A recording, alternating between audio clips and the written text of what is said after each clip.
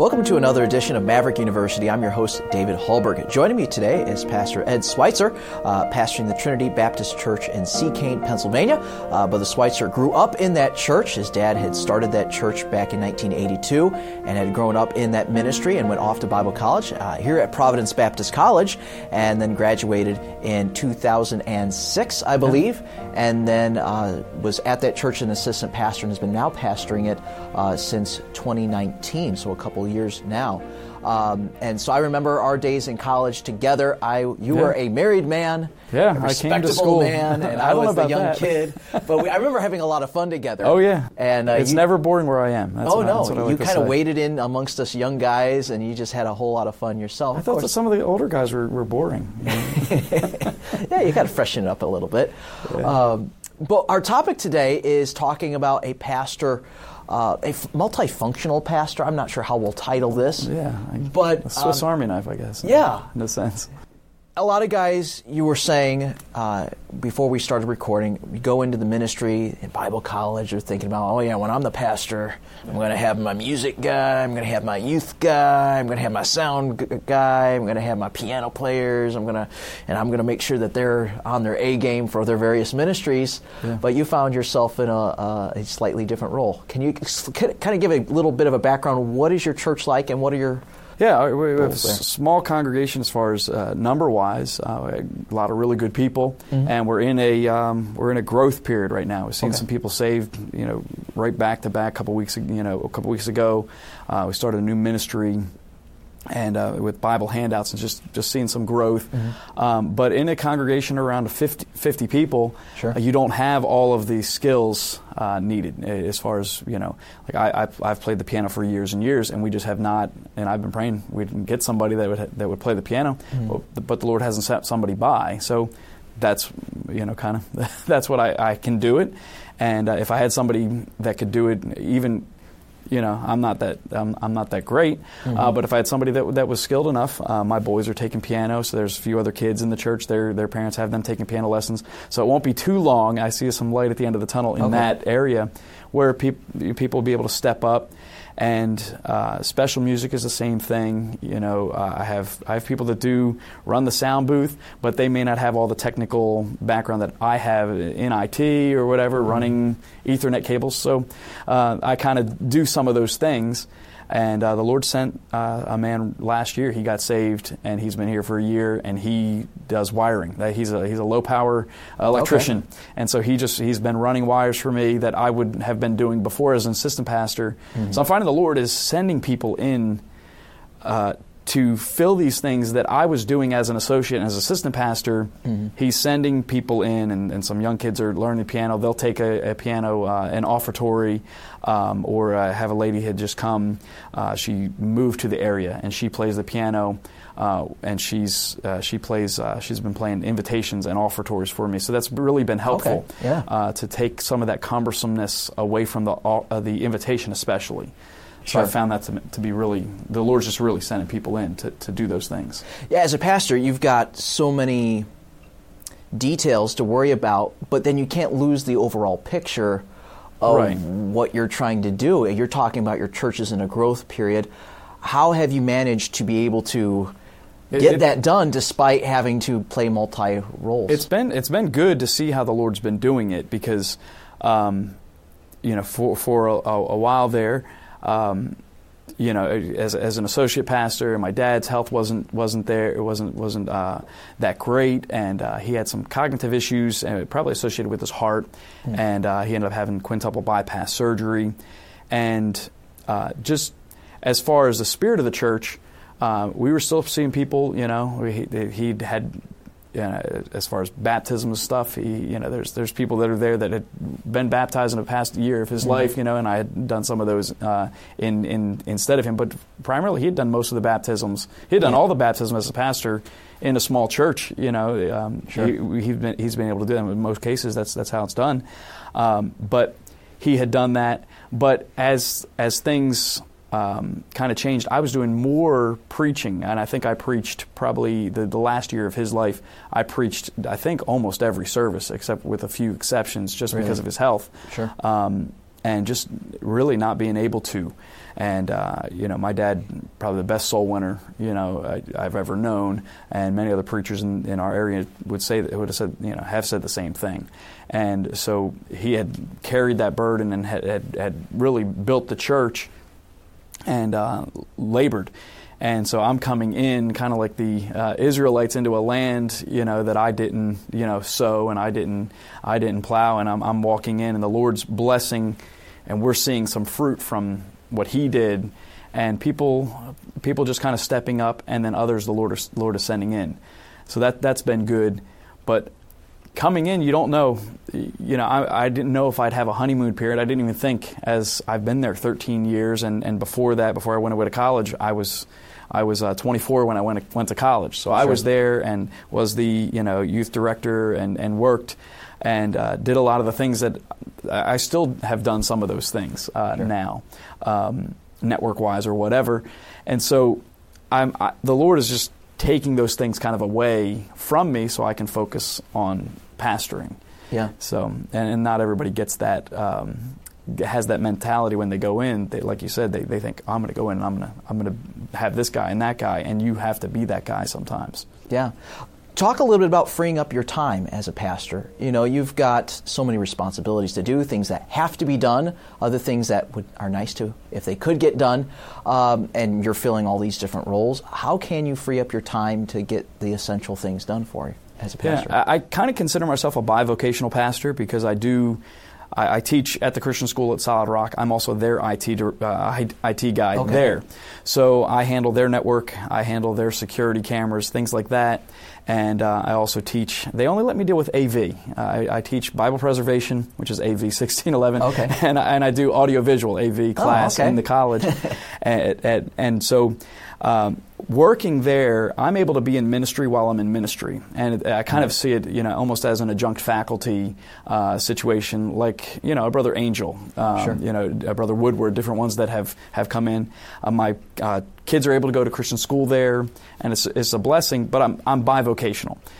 They've been so gracious. I will only, as far as work days, it's Tuesday, Wednesday, Thursday, which that happened last year was the first year. And that freed up my schedule to Monday and Friday focus on our church, which I think has been instrumental in helping kind of make this transition so that I can focus on those things to free up my time. And it really is about delegation, getting people to do the things that I know I can do well, but I can't do everything well. I can't do all the things at the same time.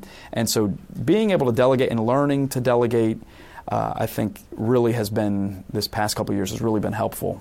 And even with COVID and everything going on, our church kind of had a revival during that period. And I think a lot of churches did, because the people that were in church wanted to be there. So I saw some growth in the members of our church, especially the men. Not that the ladies didn't grow, but especially the men. And just stepping up and taking things off of my plate that I had traditionally done as an associate, as an assistant. And so that's been a blessing. What are some of the qualities you're looking for? And if you're going to have a task that you're trying to delegate off to someone, what kind of attributes are you looking for? Yeah, well, it depends on the job. It depends on what needs to be done. I always say, anybody can vacuum a rug. Anybody can do certain things.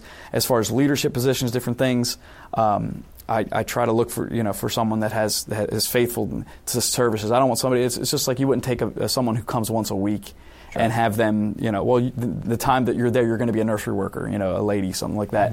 You wouldn't do that. And so I do the same thing if I'm going to have somebody work in the sound booth. They have to be in every service. If somebody's going to be doing something that's going to kind of take them out, even ushering, anything like that, obviously, I thank the Lord I didn't have to take the offering as the pastor. I did have men to do that.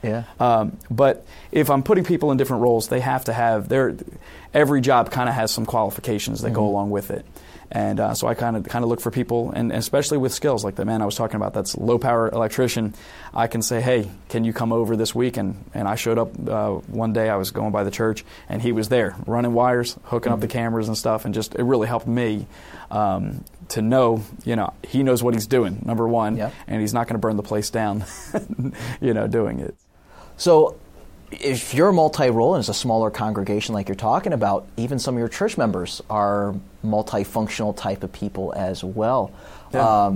Has God brought anybody in your path in your church like that? They can just do multiple things for you? We have a guy, Brother John, he leads our songs. Mm-hmm. He teaches the adult Bible class, and he does a lot of different things that just things that most, in a larger church, you would have one person, unlock all the doors or mm-hmm. something. You'd have somebody, the maintenance or something like that. So I do have some good men that have, different skill sets.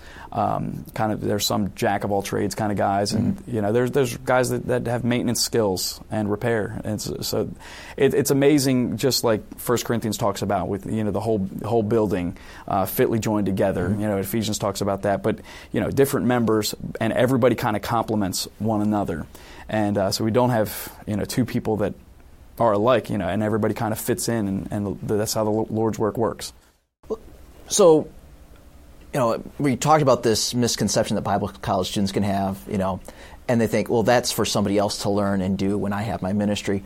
But what are some skills that you wish you had, or maybe some skills that you're glad you have, and it enables you to be able to help your church function? What skill sets do you have, or which ones are you glad you picked up along the way? Yeah,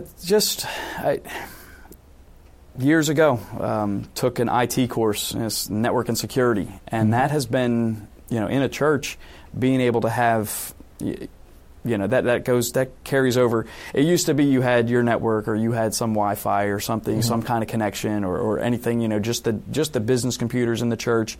Now it's guest network, it's security, it's all of that, and so some of that, just the Lord has given me that skill, and it wasn't something on purpose. It was just the way the Lord worked.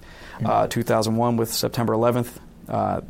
My wife and I both got laid off from the job we were working at the same time, and they offered a community college just course for the summer on network and security. So I just, I'll take it. So I took the course and learned how to do what I use all the time, and which is translated over to being able to help over at Solid Rock.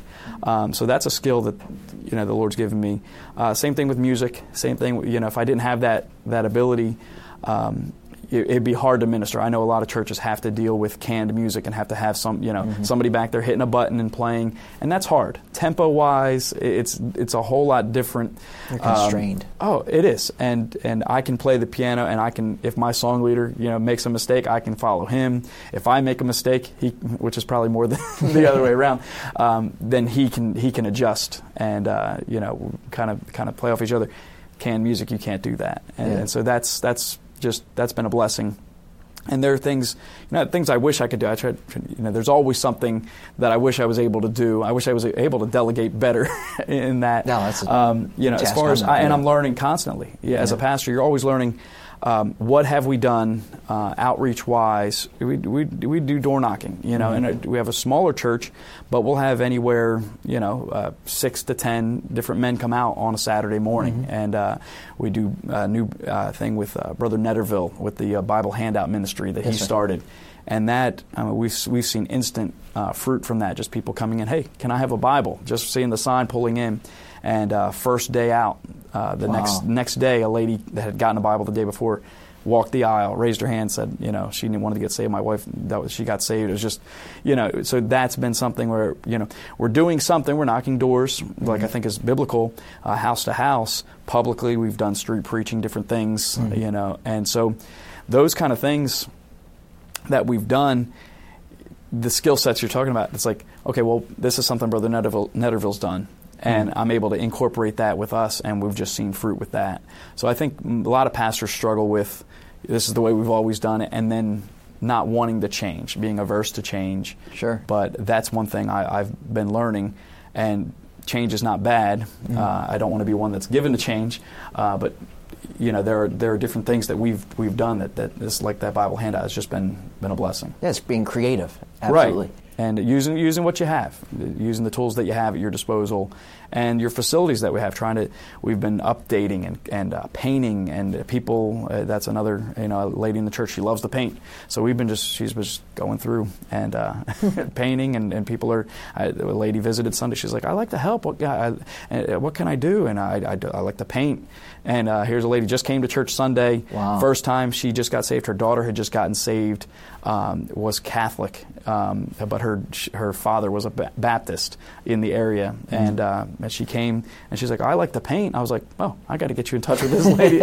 So I'm watching it in real time and seeing God just bring people along, and it's just been amazing to see how He's done it. I've always been amazed at your willingness to be involved in music. Because a lot of guys that come to Bible college, maybe they don't have any musical background. I don't think you did coming into Bible college here, but they always have this preconceived idea that, music is not for me. I'm never going to use this. I can't sing. But and I always think about, I always tell them like, well, let's go through the order of service, if you will. What's happening before the service starts? Oh, music. Okay, what's the first thing that happens in the service? Usually, it's a congregational song. And it just continues from there. And God has given you that skill. And the closing. The invitation, closing, and or a chorus or something at the end, or anything like that. It's the Lord's blessed. And I remember, when I was growing up, I didn't play the piano. I could kind of pick out some things. But the Lord, I just prayed. I said, Lord, you got to help me. And the Lord just kind of opened my mind to music and to theory. And it's all the Lord, because as far as formal training, but the Lord just kind of opened my mind to that, and the Lord gives understanding, and so that's been I've been able to use that, and then watch with my kids how the Lord's. I just want to see the Lord just use them to do more than that. Well, praise the Lord. God's using you. You're a busy man trying to fill all these multiple roles within a small congregation like that, and God certainly is blessing you for it. So thank you so much for joining us, and if you want to check out any of our other podcast topics, you can check out our YouTube channel, also the audio-only platforms as well, and we'd appreciate it if you'd comment, and also subscribe, and we'll see you on another episode.